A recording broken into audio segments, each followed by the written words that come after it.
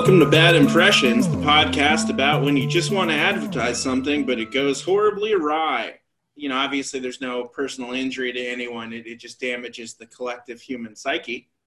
This week, we are very excited to have Shayna Stewart on. Shayna, do you want to introduce yourself? Hey, Shayna Stewart. I'm excited to be on the show today. Thanks for inviting me. As you'll see throughout the episode, my career started on the analytics side, and then I've journeyed over into the product strategy and growth strategy side. So hope to share a little bit about my journey today. Bridging two organizational elements that can frequently find each other at odds and can frequently have trouble hooking up. So I think we're going to get a lot of incredible insights and wisdom out of Shayna. Before we get into that, interesting week in digital marketing news that is both timeless and timely. Theoretically, depending on if any of these acquisitions we're going to talk about hold their value for more than 1 year. Salesforce bought Slack, uniting probably the most overly dry, professional, and unexciting tool in the workplace with the most wildly, inappropriately fun and productivity-destroying tool in the workplace. I'll leave it to the audience to decide which is which. Anyone have any thoughts on the merger of Salesforce and Slack? I don't know what the big deal about this really is. And I think you kind of just hit it strangely on the head. Of using Slack now in kind of multiple places, I always would define it as a jungle gym, and it positioned itself as this necessary IM communications across the company, and everyone can quickly converse. But then there's groups, and that group just becomes a hilarity, which is great and fine. But from someone who's trying to get someone from their team to do something, and be the version of Salesforce in terms of productivity and requesting deliverables out of someone, and then you see them jabbering away and having a grand old time on a group Slack. I'm like, get to work. Using Giphy roulette. Yeah, or that was a grand old time, early days of Slack in 2016 of just David Big Merv accidentally posted a lewd GIF using roulette, and for a whole hour someone was like, what's going on in general? And everyone was like, you just missed boobs. Not a professional tool. You don't remember that, David? No. Oh my God. A senior creative director turned his Jiffy safety off and typed something perfectly innocent and summoned a GIF with bare breasts to the company general Slack channel and panickedly deleted it. I definitely remember that. And I think I had a similar incident, but it was just in our team Slack, so it wasn't nearly as bad. But I was 3 months into the job. Yeah, I thought you were saying I did that. And I was like, I do not remember doing that. And no one brought it up to me ever, if it was me. So no, it was Big Merv, if you remember that guy.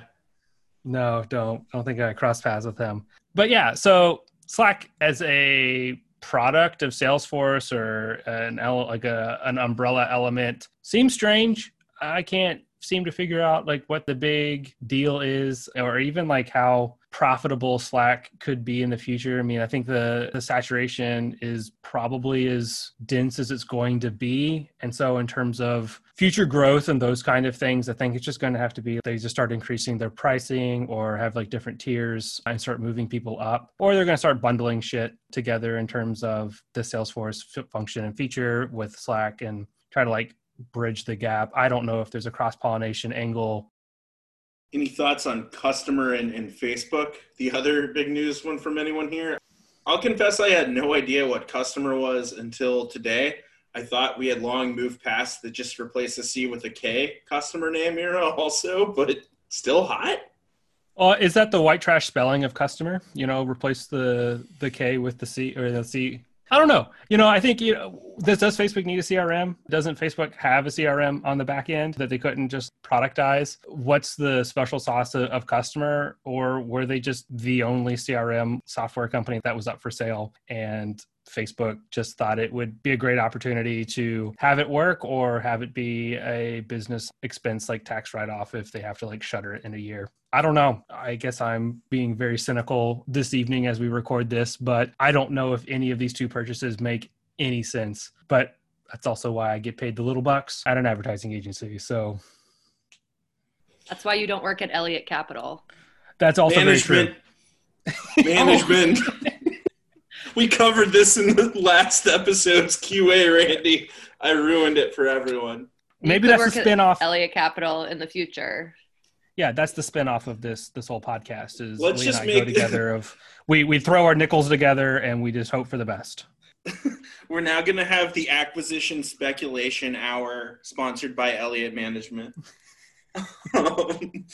Anyway, since our only sponsor otherwise is the Maggie Riley, one exciting location in New York. Anyway, let's get to the actually good part of the podcast. You can hear bald and or bespectacled white guys talk about Silicon Valley investments anywhere, but it's time to differentiate, baby.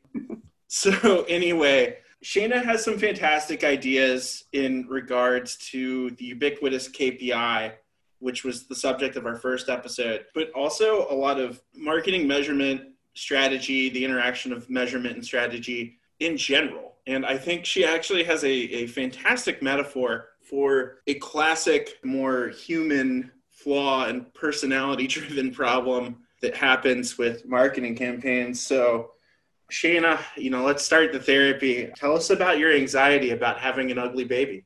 Yes, please. So I'm sure everybody has heard this term before, and you hear it a lot when you're on the analytics side. And I used to have a boss who would say, we're going to have to tell them that their baby's ugly. So the idea became not to present the data as it should, just as the facts, but how do we have this soft skill around telling someone some bad news? And it really wasn't until I was thinking about this term, and I was thinking back to when I was 15 years old and sitting in a restaurant with my friends. And my one friend was kind of talking really loud and asking, what if my baby's ugly? And right as she said that, a woman in a stroller came up and said, your baby will never be ugly to you. And thinking back on that moment and my journey from the analytics side to the product side, there was never more true statement, because at the end of the day, when you're on the product side, you're doing tons of research, you're building strategies, you're putting yourself out there and ultimately getting data back on that. And so when you're getting data back, you're not really going to judge if your baby was ugly or not. You're just going to say, it was my baby. So those kids were just particularly mean in that one kindergarten class. Yeah. So with that and that kind of approach, which I think you witness that a lot in different industry spectrums, from performance marketing to any sort of digital advertising, all the way to product development and those kind of things. With the thought of no one's baby is ever ugly to themselves, how do you either protect against confirmation bias or stave that off from another person only wanting to hear what they want to hear in terms of like the analytics and or the data, or what the infamous data will tell us? I think that's a good question. So something you said, what the infamous data will tell us, which is the data won't really tell you anything. And you are putting the value judgment with that data. So, as an analyst, and sometimes I joke about this, is I can make a report about anything. I can make the data look good and I can make the data look really bad. And so it's really about being honest with yourself and how do you want to measure yourself and your project or your baby so that you're learning. I don't think that there's really ever an instance where us as professionals should say, hey, we did a good job, and then that's it, and never do anything else with that data. And you don't learn ultimately from that.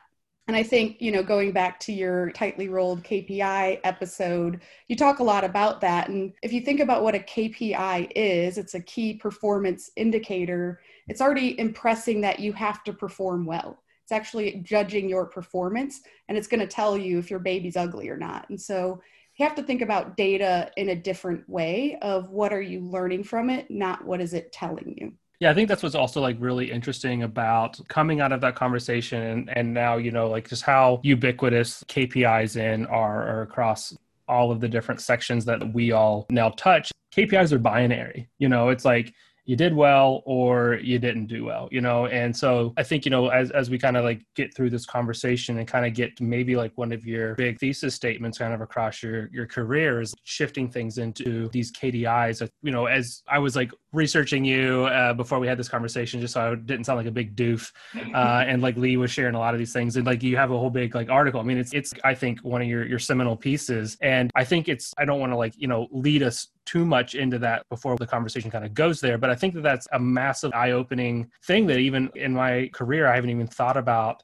Is there a different way to kind of position the performance of a campaign or a marketing initiative outside of the binary, in terms of if things are good or bad? And maybe sometimes there's definitely a position where we talk about things just are the way they are. How do we move in a direction based off of what we're seeing?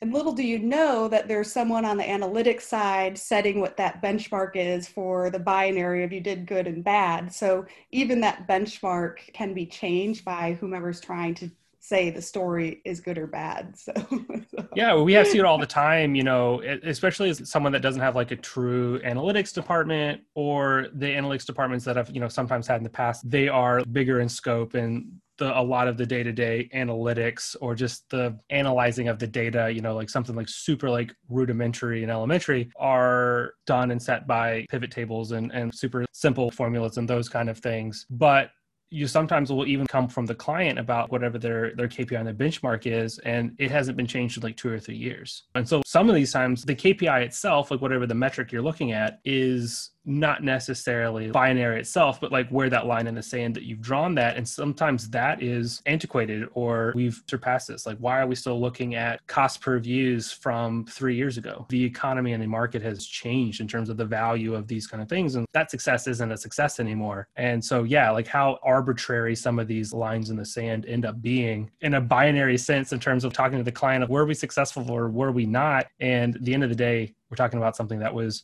binary in nature and potentially arbitrary in terms of the designation between, on or off.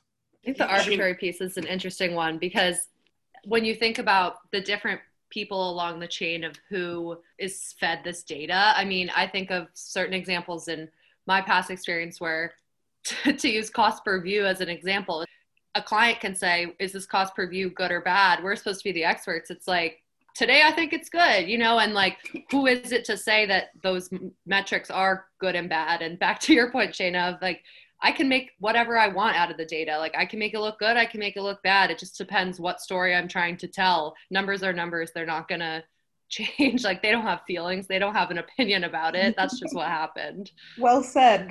Yeah, there is no feeling in data. Data does not have an emotion. It's the people that are talking about it that do. So.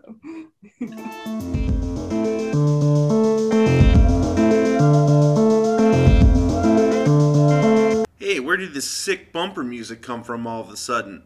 This is courtesy of Church Girls, aka Jonathan Campo, a Brooklyn, New York-based electronic noise act, used with his explicit permission. Alright, you've been thoroughly bumped. Back to the content.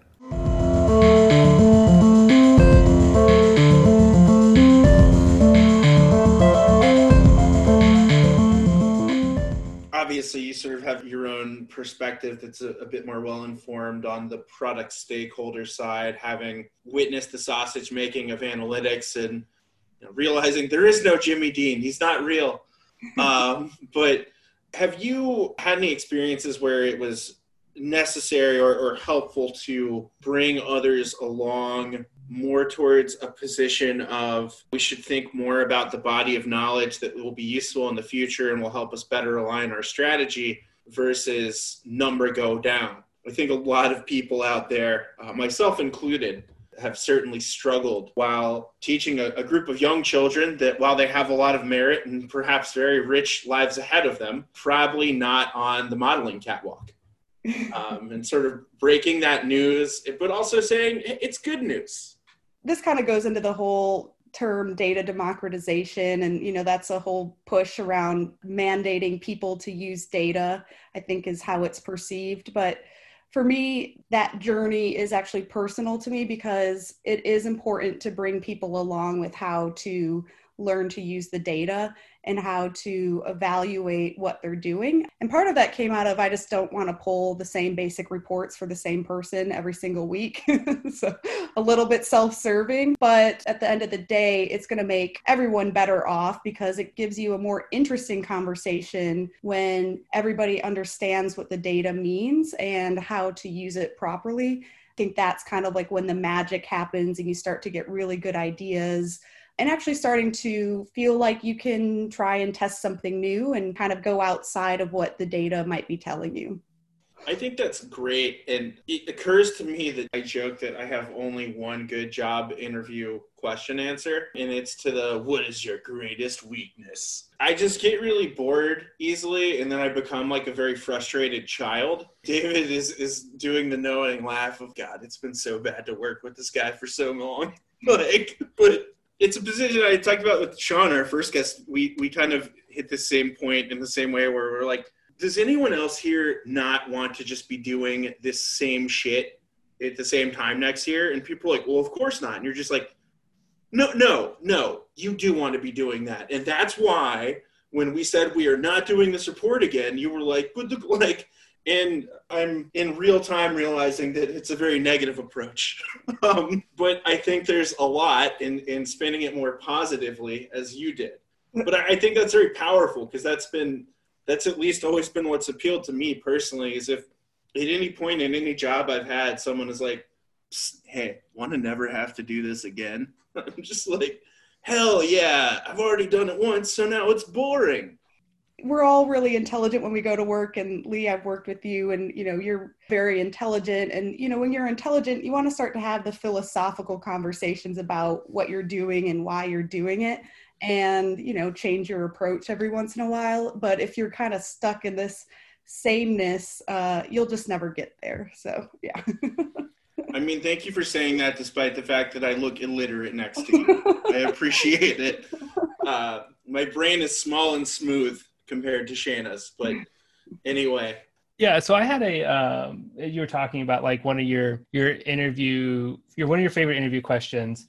And as someone who has interviewed with you for my first position in digital marketing, favorite interviewee type line, and I kind of cringe every time I say it, but I know that like it can get a good response. And the term is some line about using data to uncover actionable insights. That's the line. And I'm sure I used it in my conversation and interview with Lee at Moxie. I guess it didn't go horribly wrong because, famously, I think I showed you. I still have my notes from that day, and it's just your name underlined. And then I took notes. This is a blank piece of paper. Yeah. So, wow, I did well. I think you wrote notes on my resume, I do believe, but it's maybe, still a funny visual that. Well, I still use the same notebook from years ago, and I laugh every time I flip past that page, and it's completely blank. I don't know how you still have space in a notebook. Potentially was like 4 or 5 years ago. Well, the answer is right there, in that I took no notes on your job interview. I don't take notes. I have 600 headers. Multiple on a page.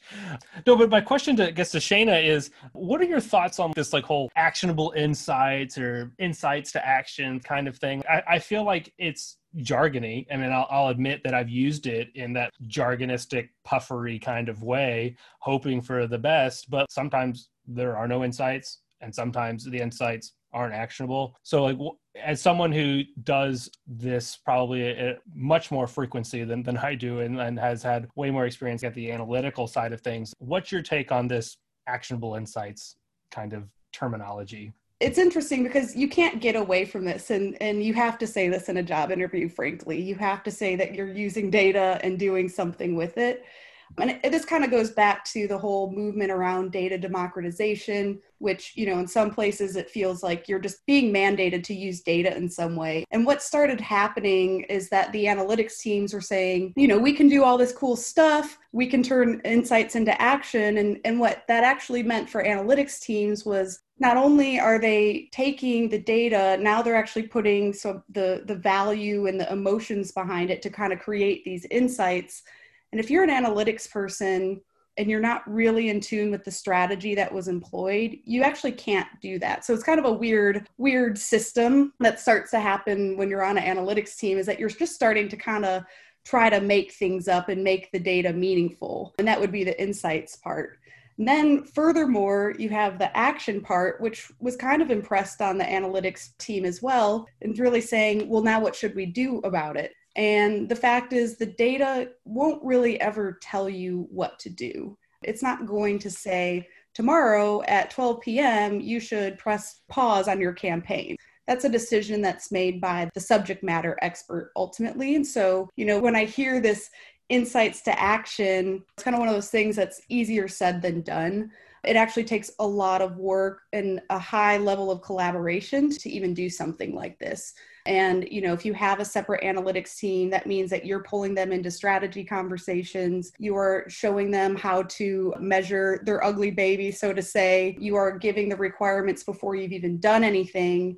And then at the end of the campaign or feature launch, you're actually meeting and collaborating together to say what to do next. But the data won't ever do that. And if you're ever getting a report from an analytics team that's saying next step should be this, they're making that up because they have to, because it's kind of impressed upon you that you have to do this insights to action process without having the process stood up. Do you think there's a better solution to that? I think there is no right solution, actually, and it's a very personal journey between the team. And so, once you can kind of get past that, I'm not measuring you in terms of good and bad, but we're going to work together and collaborate. And whatever that process is, I think is always a very collaborative one. I've had a lot of jobs actually, and I don't think I've ever done it the same way at every single place. And everyone has a different starting point of how they want to use the data and their background with data. So you do kind of have to read the room, so to speak, in terms of how you want to do this.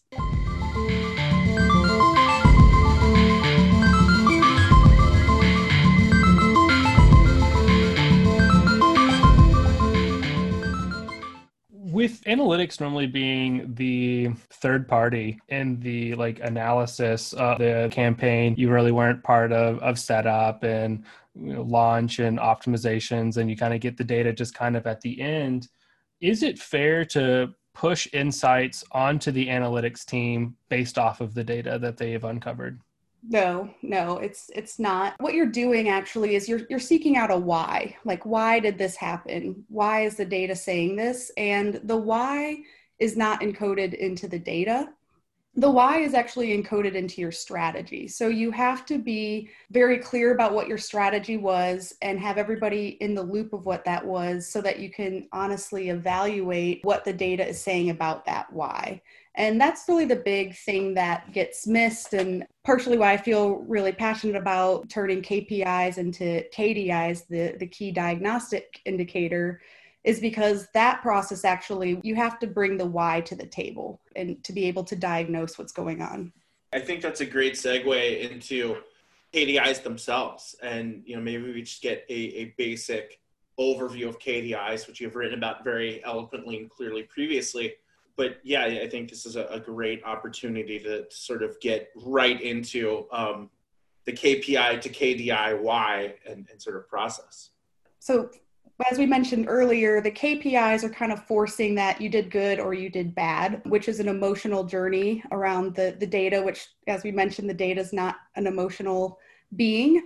And so when you think about what a key diagnostic indicator, even just from the name itself, it removes that pressure of performance. And it actually angles the data and kind of frames the data in a sense of, what am I diagnosing? What am I trying to learn? And so that was kind of the pivot for the overall naming convention.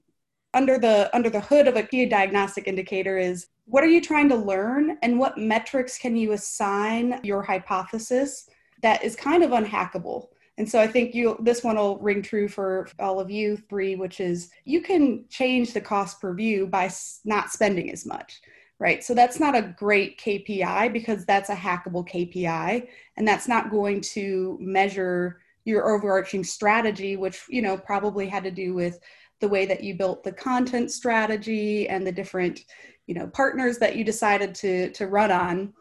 And so what is that metric, or really you should probably have 3 or 4 metrics.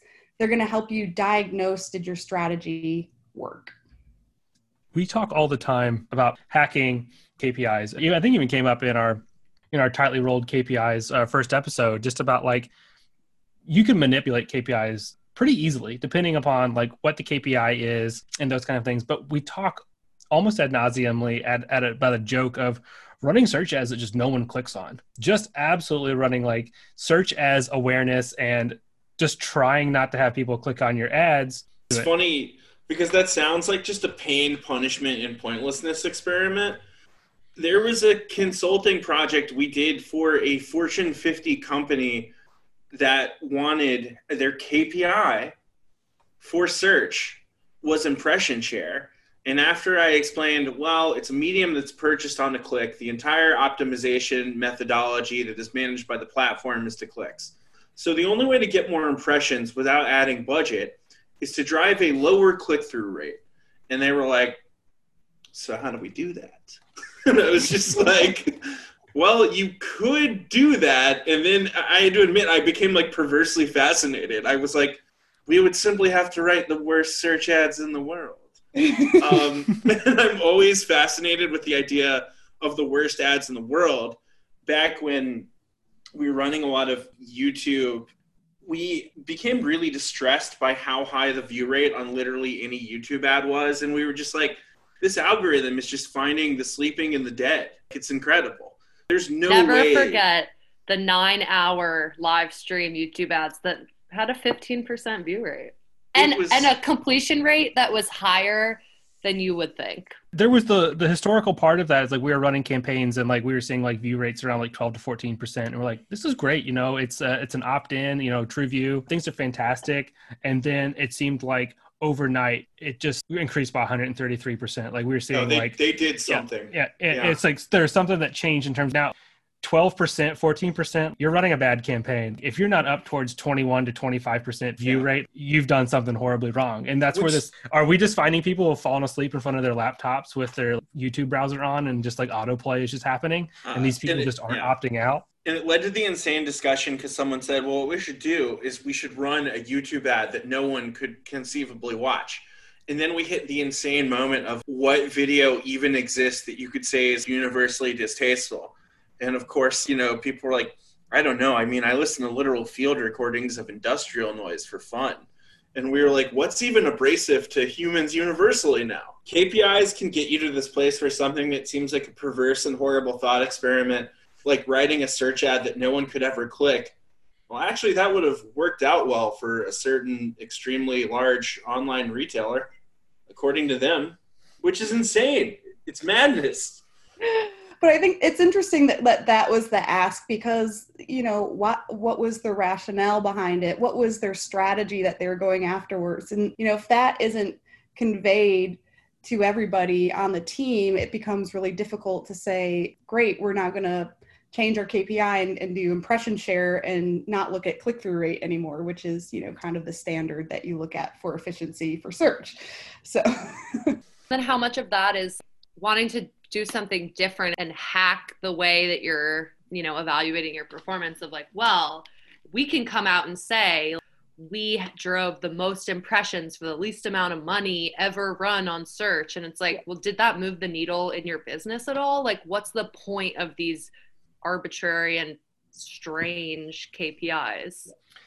I think this is a perfect example too, because in the product world, you'll see you're trying to evaluate things that haven't been built yet. And when you're building your strategy, and where media, you know, there's quite a few benchmarks built and you can kind of support your strategy some way. But, you know, if you're doing something that has never been done before, what happens is it comes down to a matter of opinion.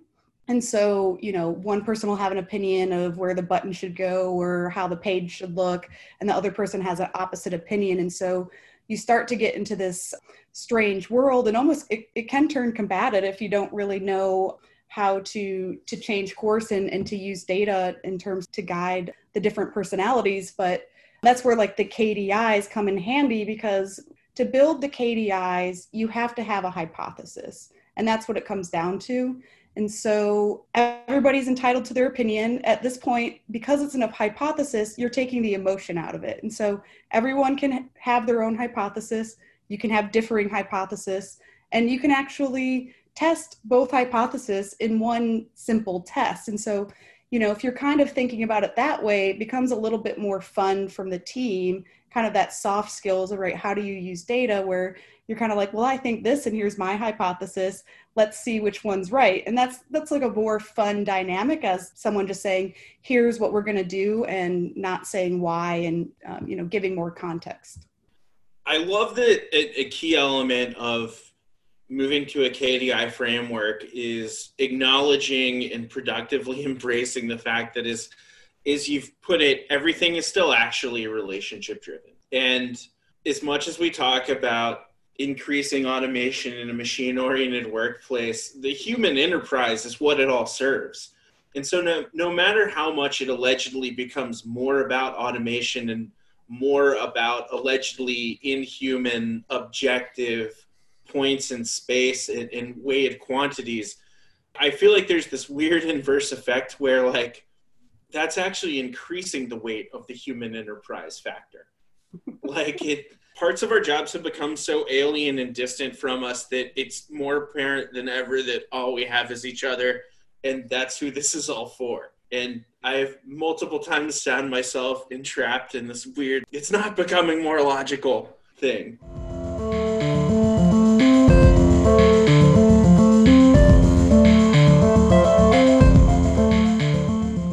Do you want to elaborate a little bit on how KDIs are not only a way to make everything more truly learning and information development oriented, but are also fully built and ready for the relationship driven world, aka the real world? The whole point about the KDIs is really about how do you build relationships around data. And of course, everyone's heard the term data driven, which data driven means that you are using data to make decisions. And so that's a very strict way to think about data, because it's very rare that you're going to have data tell you exactly what to do. And it's actually very rigorous in terms of getting the data set up to tell you exactly what to do. And so most people are not data driven. Personally, I'm probably 90% data inspired and data informed and not data driven, just because it's so difficult to do. And so the idea around the relationships and coming up with new strategies and being able to work together and how you use the KDIs to do that comes down to the hypothesis and being able to come up with a new strategy that the data's not going to tell you what to do. And it's feeling okay with putting out new ideas and then figuring out how you're going to measure it at the end of the day. And that's really where the relationships can be built, and kind of the trust even with your coworkers around, this person has an interesting hypothesis, let's run with it and see what happens. And then, at the end, learn from it. Maybe it wasn't the right strategy, but at the end of the day, we set up our data to be able to get some interesting insight out of it to come up with maybe a new route that we want to take. I think KDIs should be something that sweeps across the industry as something that is now the new 3 letters in the alphabet soup across digital marketing in particular. Mostly in terms of it takes the combativeness out of a lot of things. It takes the binary success or failure out of things. It moves everything away from one of the conversations that I always have, or I've started having recently in my current position. We are partners and not vendors. So there's going to be a lot of the times where we tell the client what they need to know and what they need to hear versus just always saying yes, or what we ever think might be a platitude and those kind of things. And we still operate on KPIs. And I think there's a lot of times where a campaign maybe doesn't go to plan. And so when I'm preparing or my team's preparing for a report on that, there's kind of well, let's get ready for a tough conversation because we missed our KPIs for whatever reason, and we can explain them or we can't, but it precedes the call even from the agency talking to the client in terms of, we know it's going to be a tough conversation, or how is the client going to react to this because it's a KPI, instead of here is the KDI and here's the investigation that we've done into this and here's what's causing this. And now the whole conversation is now away from being something as a success or a failure for this check-in. And again, things being check-ins, they can always change next week and a month from now or whatever, but it takes that taste out of the mouth in terms of being sour or, or sweet. Now it's just a conversation about here's how we can move forward in terms of this is what we're seeing. And this is where we dug in, and here's the optimizations, or here's the pivot, or here's the switch based off of those kind of things, instead of it just being black and white. And I think that's probably good for the course of a campaign. Things need to be based on KDIs. But at the end of a campaign, I think it's still to the client and everyone's best interest of being, did this succeed to how we were expecting it to? And still having a KPI and going back to like having a singular KPI, but then also allowing multiple KDIs throughout the course of the campaign. That should just be something that if only one person takes from this podcast and interjects it into the world, and hopefully that'll spread, we'll take that slow gain in terms of bringing this into the world, because I think it's going to change a whole way of how this client services, professional services approach to just data, to performance marketing, to kind of across the board. It just sets it up for, as you've even like laid it out, more relationship driven in terms of you can trust us that we're doing the best that we can for you. And here's all the reasons that we know that we are doing or moving things in the right direction, which is huge. There's so many things right about what you said. And, I've been a part of too many reports where you have that feeling of you've personally done something wrong because the data is going to be perceived as negative. Something to note around the key diagnostic indicators is that you want to set up the key diagnostic indicators to actually be predictive of your KPI. And so when you think about a KPI like revenue, that is actually a lagged metric.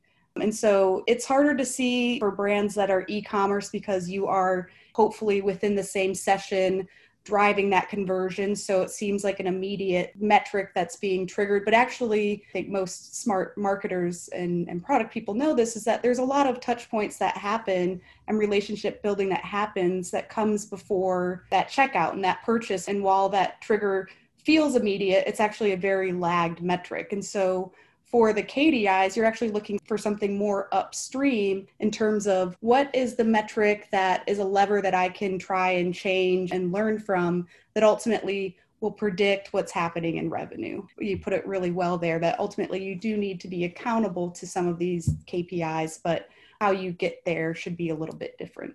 So Shane, I'm going to ask a nerdy question kind of on the heels of that. As like a analytics person and in the vein of KDIs, what are your feelings on multi-touch attribution and how that plays into this whole kind of diagnostic indication of whether a campaign is doing well? That's a really interesting question and a difficult question. The multi-touch attribution measurement kind of sits in the middle. When you're setting up your multi-touch attribution model, you're actually making decisions about which channels are most important. And so the data that you're going to get back already has that sort of bias built into it. And, you might have some models that are algorithmic and the algorithm tells you what the channel is most important, but you really need the strategy and what you think your customer journey strategy is to benchmark against what that attribution model is telling you. And so if you're coming to the table with the hypothesis saying that your video awareness ad is actually going to drive downstream purchases, and therefore you're personally placing a lot of weight on that channel or that ad, but the model is telling you that it wasn't that important, well, you need to be able to understand why that is. And is the model actually, for lack of a better word, kind of lying to you in a way? What is it not seeing that you're seeing? So in a way, it can be used as a diagnostic indicator, because if you can use it to benchmark against your strategy and kind of use it to reconcile the differences of what you thought versus what it's telling you, that it can be used as a KDI. But I think out of the box solution, and you're just saying that's how the world works, that's kind of moving you into the direction of now you're missing KPIs and revenue marks. So yeah, that one's a good question. Kind of a little bit of depends on how you use that model. I guess something that everyone needs to be slightly careful about. Algorithmic based anything, but mostly algorithmic-based attribution models. An algorithm is not data. An algorithm does have human bias in it because it's written by a human. It's already taking what is known and interpreted, and then it is a bunch of set parameters based off of if this, then that's. And so I think where things can go kind of awry is with the trust of the data, or as MTA kind of sits in this middle space as kind of a hybrid, it can operate very much as elements of a KDI, but it's still attribution, which means it's still very much heavily in the KPI camp. And it tries to like hybridize that or kind of disguise it a little self, but it's still, as an algorithm, based off of assumptions that some human and some place kind of had. I mean, Lee may or may not remember ever making this statement, but we had a conversation early on talking about vetting partners. And he was like, if someone ever just says that their secret sauce is their algorithm, he's like, run away. Because their algorithm could be Larry in Kansas City, like not a machine, a person, like just. It's always an adjunct professor in a math department at a large state university that was only on staff for 3 months. And so if you're like, we might need you to recook the sauce, they're like, damn it. Like, we've got to email that guy back. That's a brilliant thing to say. And when you think about what an algorithm is, it's looking at data in the past of what's happened, and it's repeating some process. It could just be 1 + 1, that could be an algorithm can be a very simple process. It's just repeating over time. And the output that it's going to give you is based on what we saw last time, this is what you should get this time. And that takes away the human thought that says maybe things could be different, or maybe things should be different. That's kind of one of the epiphanies I had in my career, where when you're using these algorithms to be data-driven and have them tell you what to do next, but at the end of the day, you're the human and you get to decide what's next, and you don't need that data point to tell you that. I think there's also a lot coming into B2B marketing or those kind of elements in terms of the purpose of your campaign is only driving like MQLs, marketing qualified leads. And you just have let the system, Facebook, Google, LinkedIn, you name it, generate these conversions for you, whatever, however you're sourcing your leads. The algorithm is just to find people that look like they will take this action and hope to God that they're actually going to do it.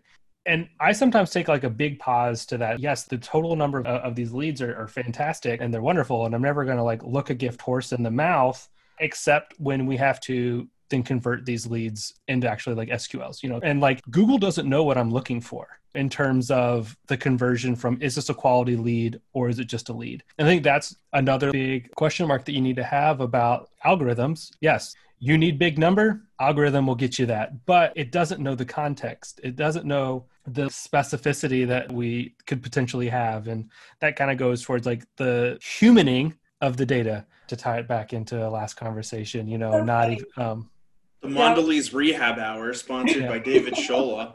Yeah. I was thinking about this exact thing today. Algorithms that look for people to do a certain thing, or algorithms that are serving up personalized ads or personalized features, they'll never tell you why they did it. And so you can use that as a tactic. You'll never learn from it though. And you have to have a very clear strategy of what you're feeding that algorithm. And you need to set it up in a way that you'll actually learn from why it was serving certain things. And so in your example of finding, qualified leads, the way you might do that is actually set up 2 or 3 different campaigns and run very different content and make assumptions about that people like this or have this behavior are going to prefer this content over the other content. And you can test that because you can see which campaign did better, but you have that hypothesis around the tactic that you're using. So now you can understand why the algorithm might be working the way it is. So, it becomes really important to always have that why. Why are you doing something, as opposed to just blindly have this tactic that everybody's using, therefore I should use it. Is there a standard toolkit on offer, or sort of a distillable start for anyone out there hearing this who is interested in moving from the KPI to the KDI? Yeah, I would say look up what a hypothesis is. And actually, when I started down this journey, I had to Google what a hypothesis is, because I think it was, since 7th grade that I had learned what it was exactly. And start thinking about how can you build hypotheses about your strategy and what you're doing. And that comes down to, in our world, I've kind of distilled it down to 4 buckets of things that you can use to build your hypothesis. One is the audience. Generally, you don't want to use a persona. Better to use a audience that is defined on a specific behavior, because that's a little bit more measurable. It also takes a little bit of bias out of the equations too. So, different audience definitions could be people who visited a certain page, or people who have visited a website, or different types of websites. Then you want to look at what they're doing. What is your expectation for them to do? So, in the case of the qualified leads, you might say that people that go to Amazon will click this download brochure. And so that's kind of the what defining, and that's going to start to tease out your KDI actually a little bit. And then the next one is the why. Why do we think that people are doing it? What's their motivation? And that's, we were talking about the why is so important. So this is the part that the data will never tell you, the insight that you'll never get from the data. And that's why it's critical that you document what the why is. So what is the motivation behind people going to Amazon and downloading this brochure? And so you have to put a lot of thought into why you think people would be motivated to download that brochure. And, you always want to frame it as the person that is doing it. Not, we think people will do it because our brochure was really cool. So think about really that motivation behind the person doing it. And then lastly, to build a hypothesis is the outcome. And so this is where you can partner with an analytics person, or if you're doing your own analytics, you can start to think about what the outcome you would expect. And so you might say people with this motivation and done these things might do it 10% at a higher rate than people who didn't go to Amazon in the first place.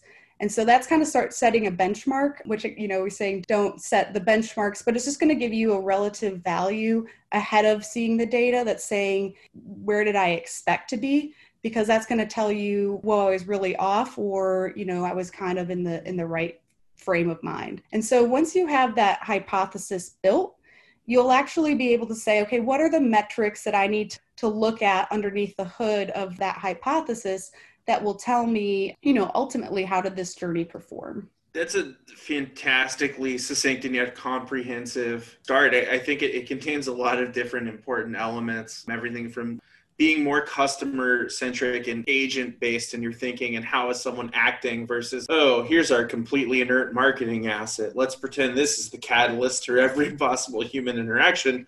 And it also dunks on personas, which, God, do I hate the persona audience things. I used to yeah. Oh, it could be. I had a former coworker who we got a big kick out of text each other joke blue guy audiences we thought of. Highlight moms. Or like dads who wear capri pants. Or like jazz uncles. People love to build these persona audiences, and the parameters that are concrete are so limited and open. And so many data dictionaries, like 90% of the audiences are fundamentally the same. So anytime anything slams personas, I'm like, yes. They're inherently biased because you're presuming that there's some characteristic about somebody that is going to make them have a preference for something. But if you're thinking about your product that way, that means you're excluding the other half of people that might not have that characteristic from your strategy altogether, but maybe they do want to perform that action. So it's not a good place to come up with a strategy.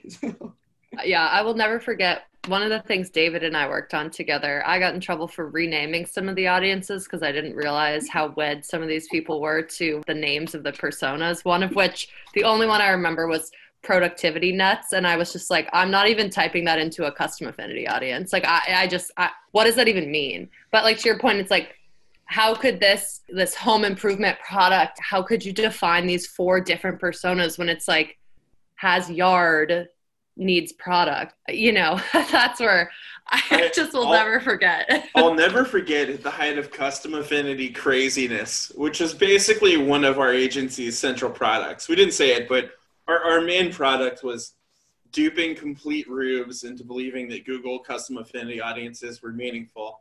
If you were a client of a certain agency between 2014 and 2017 and you're listening to this, you got. But our biggest disaster was we created a bunch of absolutely ridiculous audiences for Old Smoky Moonshine. David, I think you remember these. I think Southern Gentry roughly was one. I'm pretty sure like Frat Lords was one or something. Oh, Hadley made that audience called Husband Material. Which was just people who were into like guns. They accidentally got applied to a certain entertainment client's account. Like it was a complete mistake that these BS custom affinity audiences were put on, but they, quote, performed really well. And so not only were they discovered by the client, but when we didn't put them on the next plan, they were like, where are those high-performing audiences? And it was like, do you mean the audiences based on 5 random search terms that someone carelessly typed into Google Ads and gave a funny name? And they were like, yeah, like we don't know what we're going to do without, like crazy car crashers. Just so much smoke and mirrors. I remember, I think I was off Old Smoky when those names were rolling around. Either I was on the account before or after that. But there was one that I remember in terms of custom affinity was for Georgia Pacific and was for Stainmaster. And we were running all of those like carpet cleaner ads. And I had just like had to create like a custom affinity audience. I'm like, how am I going to create this audience to like reach? And I came up with some like keywords, but I remember like naming it just carpetbaggers as a joke. I'm just like putting a funny name on it. And then I didn't know that it was going to be pulled in to Google Data Studio when I like created my report, and we just like did the report and like exported it as a PDF. And the client was like, carpetbaggers? And I was like, oh, Jesus.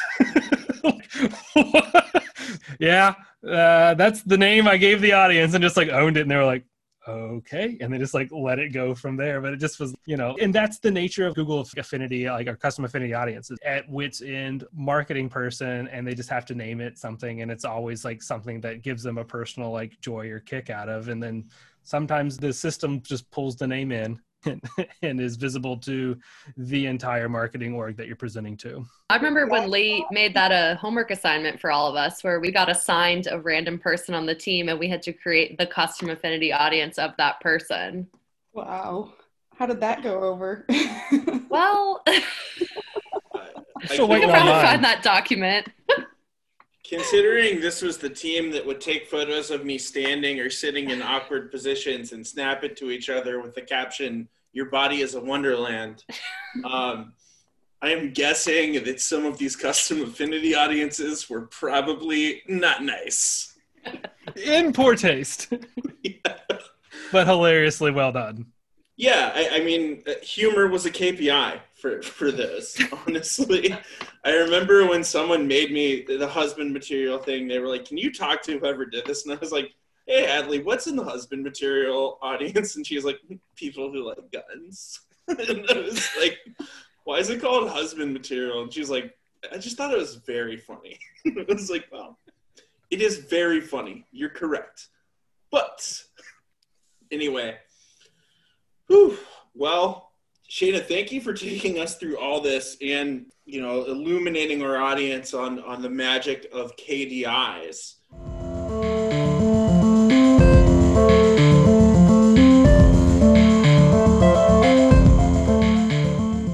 Now it's sort of, I think, time for our classic question.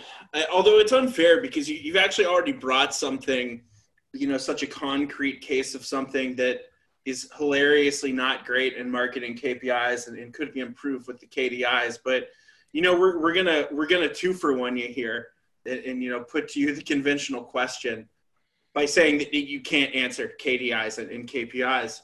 What's something that you think currently is hilariously bad that's happening in the world of digital marketing and digital product? And how do you think it could be improved? What's your axe to grind out there besides your already very well-ground axe of the KPI?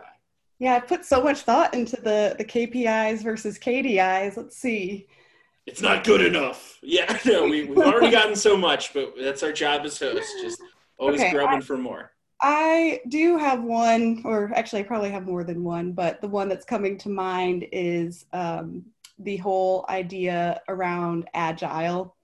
You know, the whole idea is that you want to leave enough space open in your roadmap and timeline to, you know, be able to adapt with the learnings that you have. But unfortunately, what I'm noticing is that just means people don't have a plan. And, you know, when they don't have a plan, you're not going anywhere and there's nothing to actually optimize with that space that you've left open. And so, you know, in more recent times, you know, maybe a few years back, I started coming to the table with a plan of like, here's our timeline and things that we should do. You know, the response is, well, that's waterfall. How dare you?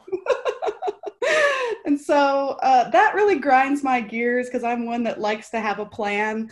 I like to know where I'm going. And I think Agile works in some cases where you have a product that's almost fully optimized.